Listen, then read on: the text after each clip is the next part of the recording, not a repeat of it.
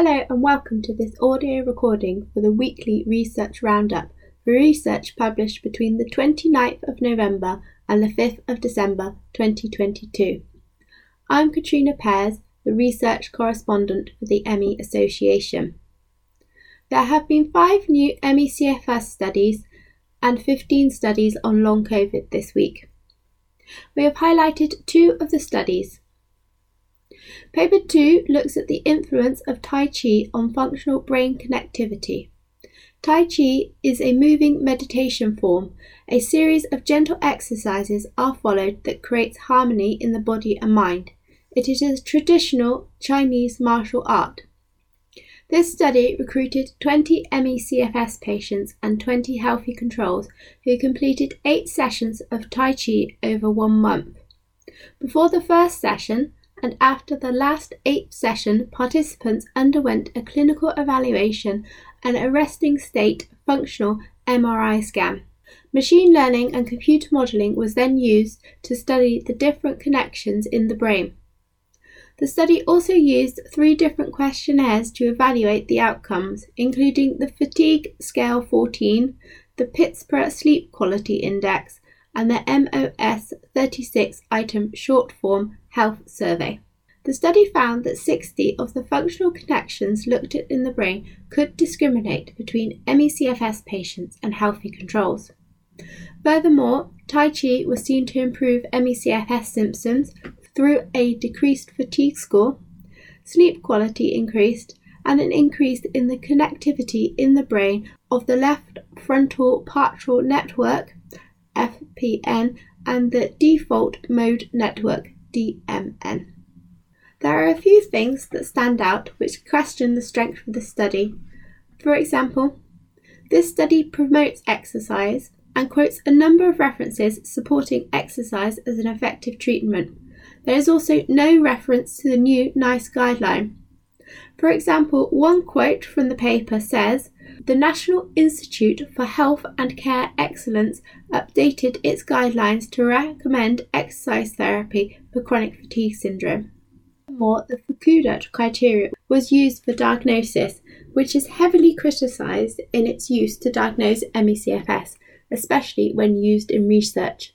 For example, problems with this criteria include post-exertional malaise (PEM) is not compulsory, which leads to misdiagnosis, and it is not easy to use on a clinical level.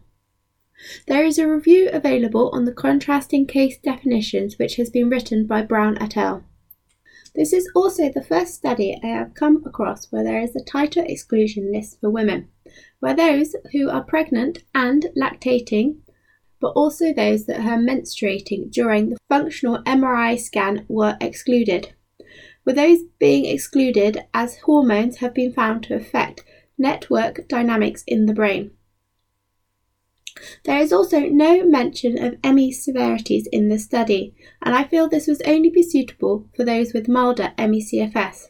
It is also not discussed in this paper if Tai Chi was conducted in a normal standing position or was adapted to be more chair-based, which would suit a wider range of people with ME CFS, especially with orthostatic intolerance. Lastly, it could be debated whether a study like this focusing on traditional Chinese medicine would have ever found a negative outcome. I have previously participated in weekly Tai Chi classes a few years ago. Initially, I found these very hard work, especially on my arms.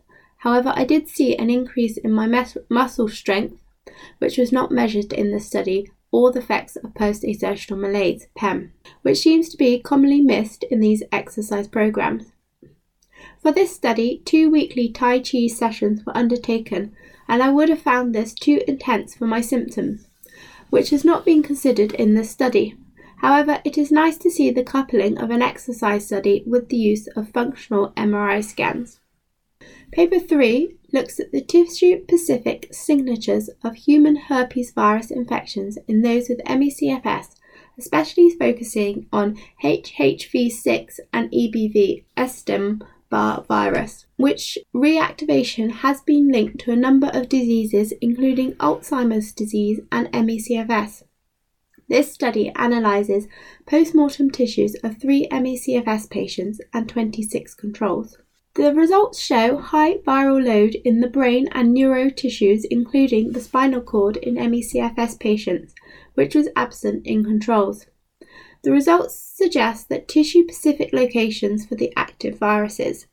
These results may also explain why a number of previous studies on HHV and EBV have provided disappointing results, which is mostly due to the inaccessible sample locations.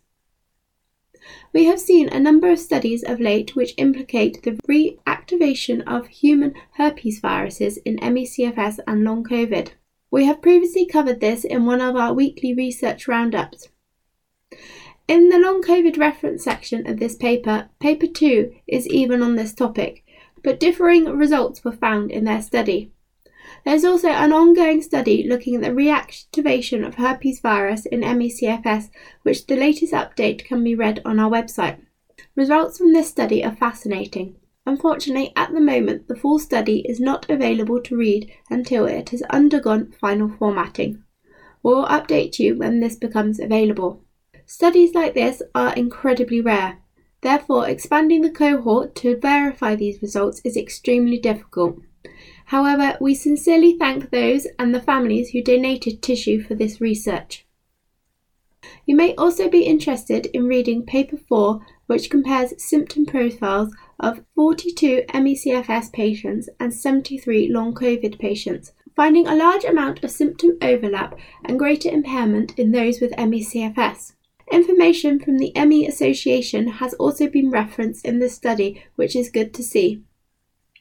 In the Long Covid reference section, you may also be interested in reading paper 3, which shows the effectiveness of active pacing to manage post-exertional malaise, PEM. Thank you for listening to this audio recording. I'll be back next week with the next instalment.